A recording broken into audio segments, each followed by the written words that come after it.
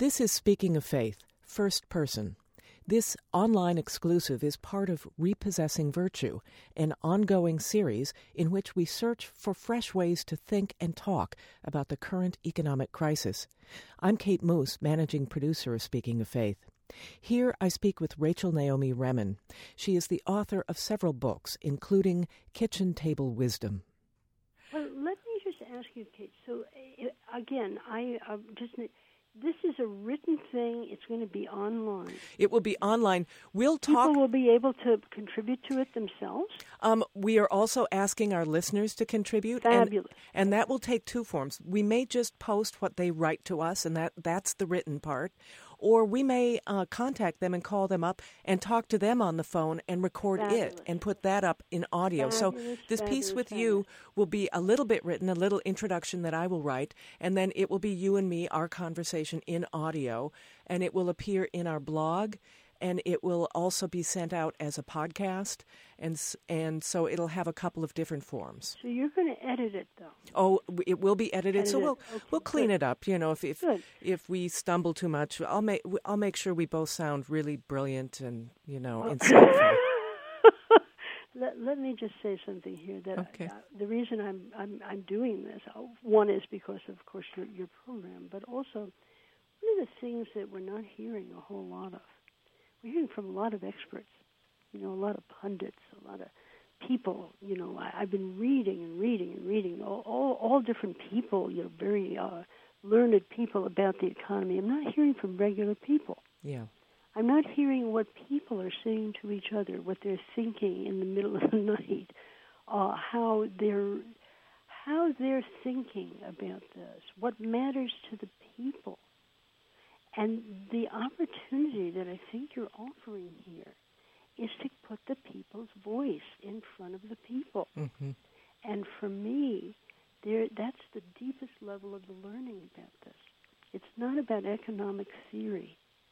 It's not about politics. Mm-hmm. It's about how people work with money, what money means to them, and what it could mean to them. I agree entirely. I think, and we have no window into that. I mean, I have not read a really good blog about the dialogue, the kind of dialogue that you appear to be initiating among ordinary people. Mm-hmm. And I think it's the ordinary people that are going to pull us out of this. Mm. I mean, it's us that have to do something different. Yes. And unless we do, all the economic theory is not going to make any change whatsoever. The change is in the hands of ordinary people in their daily lives. And I don't think people feel empowered to make this change. They keep looking towards the pundits to throw the money into the proper pocket and we'll pull out, we'll rescue. It's all of this stuff. Mm-hmm. And I don't think that that's going to be an answer to this. I think actually the answer is with you and me. Mm. And I don't think people feel empowered in that way.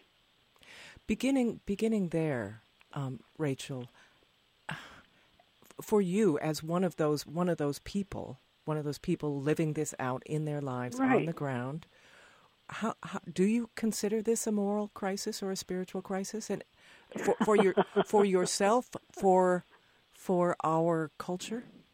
Well, Kate, I consider life a moral crisis. Life itself is a spiritual crisis, if you want to look at it that way. Mm. But the thing that interests me about this are the questions that are coming up in the minds of people that people haven't thought about these things quite in this way.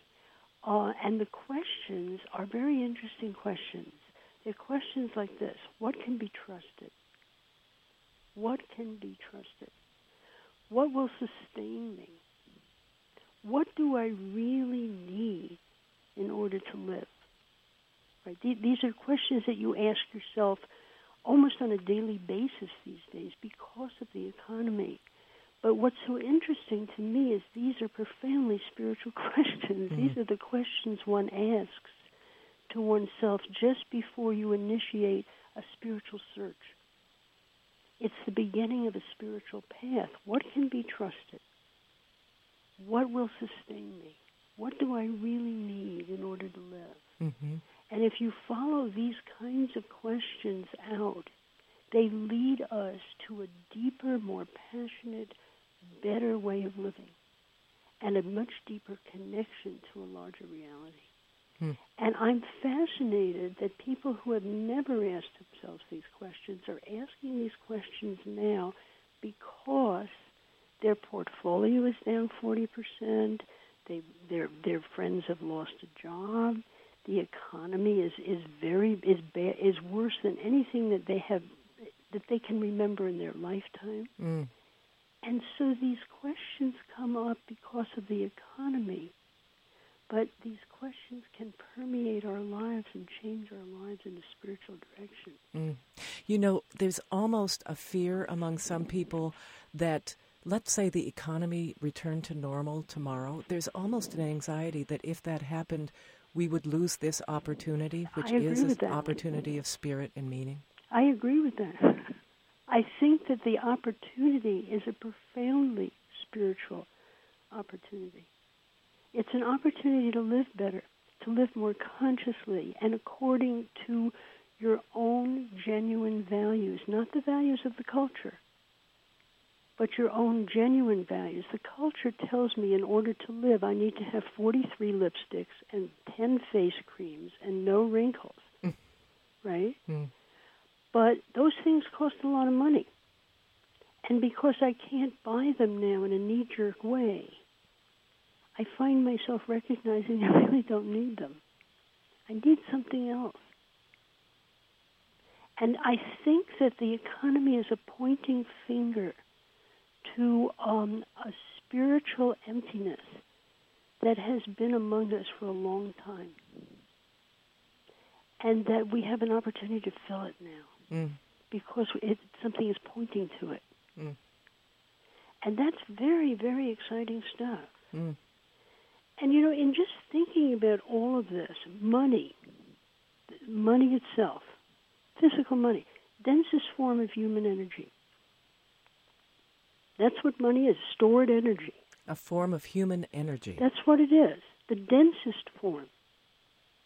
I mean, there's thought, there's emotion, you know, there's our physical bodies. Money is the densest form of community. It's something you can actually touch. But all it is otherwise it's just paper. If the human energy isn't in it, if someone hasn't worked to get it or can use it to get something that somebody else has created, it's the densest form of human force or power, if you want to think of it that way. Now, energy follows belief. The economy is based on people's beliefs. What are people willing to buy? What aren't they willing to buy? The economy is based, I believe, not on scientific laws as much, but on people's beliefs. You know, what is a good life? What is a good life? The answer to that drives an economy. Is it ease and comfort that's a good life? Or other such questions, or thoughts or beliefs. I believe that I'm alone, and therefore I have to have something to be with me, to take care of me. I'm not safe. My whole life is about getting safe. And so I spend money or don't spend money based on these kinds of beliefs. So another way of saying that is we got into this place because of a story. A story we tell ourselves, about other people, about the world. And the opportunity here is to change the story. What is the story? Well, our story, I think, is that we're alone, that you have to count on yourself. You know, you have to count on yourself. No one will come and help you. The more things you have, the more happy you will be. that the goal in life is comfort, which is, I think, one of the most dangerous stories in the whole world, by the way. But we're telling ourselves a story about what's important and what isn't, and who we are, and what our power is, and what is possible. And that story is much too small. We're larger than the story. And I think the reason that our president-elect was successful, in his campaign, is that he reminded us of that. Reminded us that we are part of a much larger story than we have allowed ourselves to be a part of. And our money follows our story.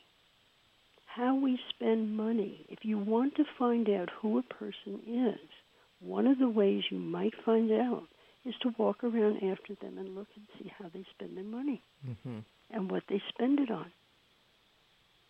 And you will be able to determine their story about life, about themselves, about what's important to them. And these stories have been much too small. How so? Well, I think they're small in the sense that they're not really congruent with the three questions that I started talking to you about. They're not congruent with the question, what can be trusted?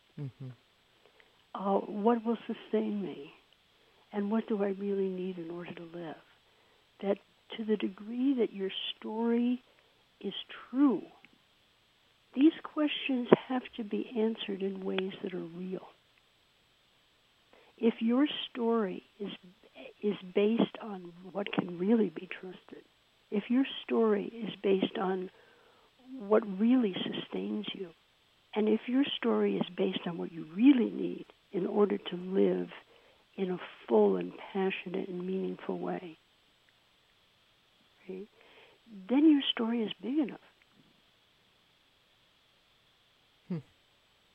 And I think what Obama has done is remind us that our story has been much too small for a long time, and that our choices have been based on fear rather than on our deepest yearning to be all that we know that we can be. That we have lost, our dreams are too small. Our dream is of having a large television set, for God's sake. But we are capable of much larger dreams, and what's more important, we need to dream the larger dreams. There is something in us that yearns to be all that we can be. And I think the opportunity is in here, in the way that this crisis has very naturally presented us with the very questions we need to ask ourselves in order to live better. Rachel, what are you doing now that is different, if I can probe? Are you faced by this? Oh, sure. Are you? I mean, I'm 70 years old. And, people walk around me and say things like this. Well, you just sort of ride it out.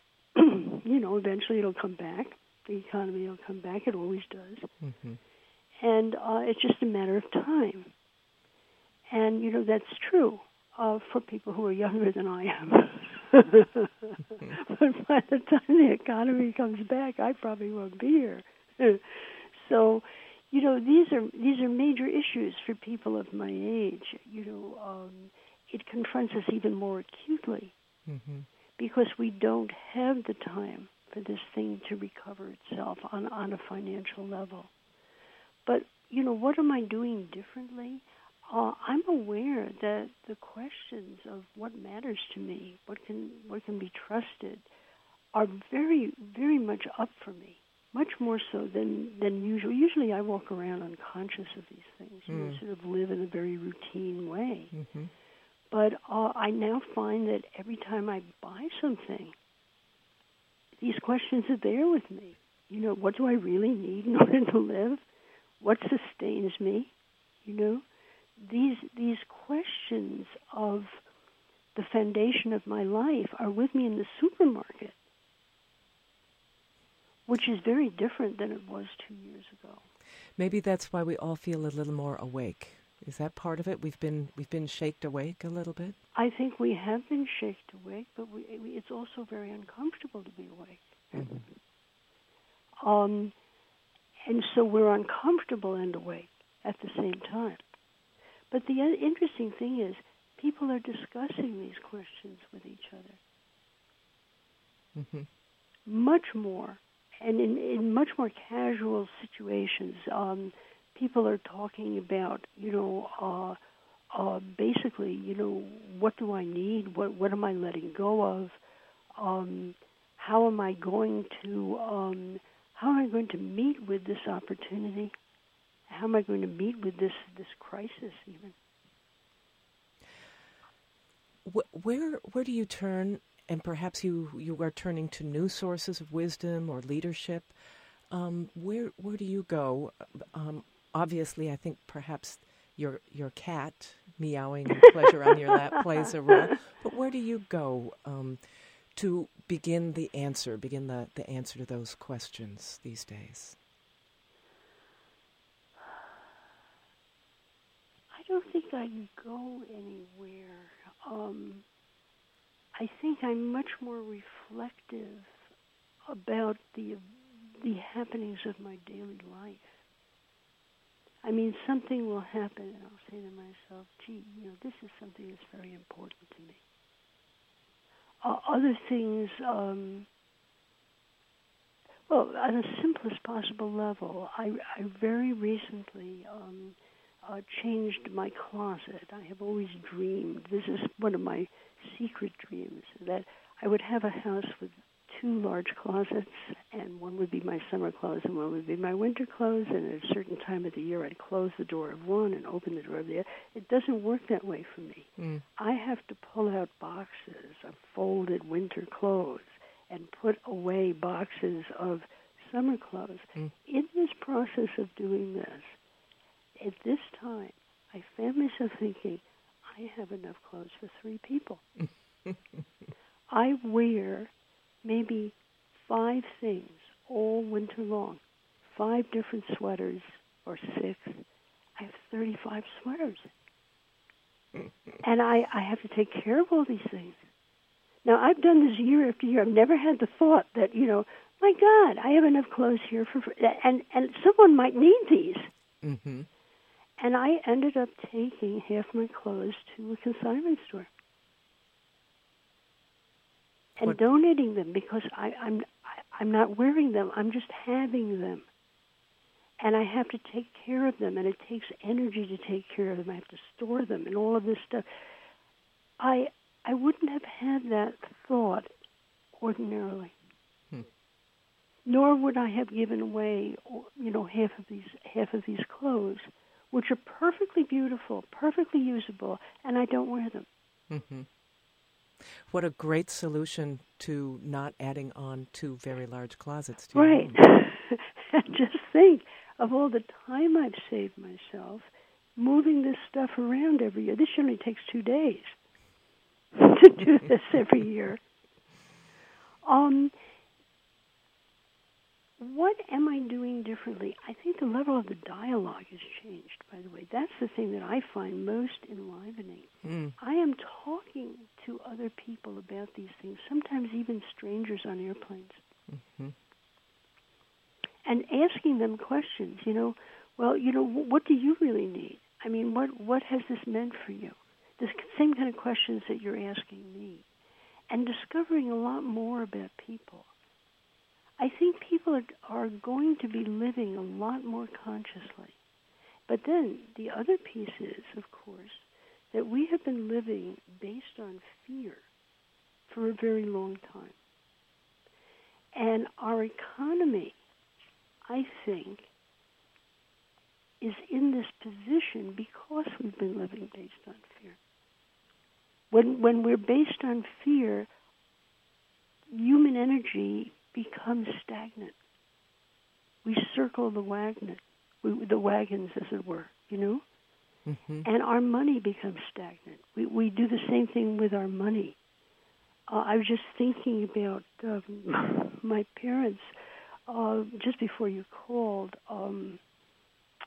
thinking about one of the stories in my family, which is you have to save for a rainy day. Good one. And my parents, one of whom was first generation, one of whom was born in Russia, saved for a rainy day. And I remember talking to my mother on the telephone. At the time, she was about 84, and she had a heart condition. She was living in Long Island. My father was hospitalized in a hospital in New York City, having had a heart attack. My mother did not drive, and it was 20 degrees out in New York City. And my mother, at 83 or 4, with her heart condition, was taking 3 buses to get from Long Island to the hospital in New York City to see my father every day, and then 3 buses home. Standing in the freezing cold with her angina, her heart pain. Right? I say, Mom, take a cab. I was so no, can't take a cab. I said, why not? She says, well, we have to save for a rainy day. I said, Mom, you're 83 years old. It's 20 degrees out. There are 3 buses between you and Dad. He's just had a heart attack. It's raining. But you see, the story says it's never raining. Right. It's never raining. And the story locks us into certain behaviors that are based on fear. And our stories need to get larger. This is just fabulous. I am certain that we have a wonderful thing for our listeners, and we will definitely let you know when it will be on. But I think Can closing. I give you one more quote? Oh, of course, absolutely. The spiritual quote that you asked for, I think for this time, it's what do we sail our boats by? What's the star that guides our boat? Is it fear, or is it something else? And there's a wonderful quote which goes like this: often you can see the light from your star most clearly after it has grown dark. And it's grown dark. Yes. And a lot of people have discovered they're not sailing their boat by anything. And they might notice that there is a star that they want to follow. And I think that's the opportunity. You've been listening to Rachel Naomi Remen. She is an expert on wellness and healing and the author of several books, including Kitchen Table Wisdom. This is Repossessing Virtue, Speaking of Faith's continuing exploration of the economic crisis. For more, subscribe to the SOF podcast and visit speakingoffaith.org.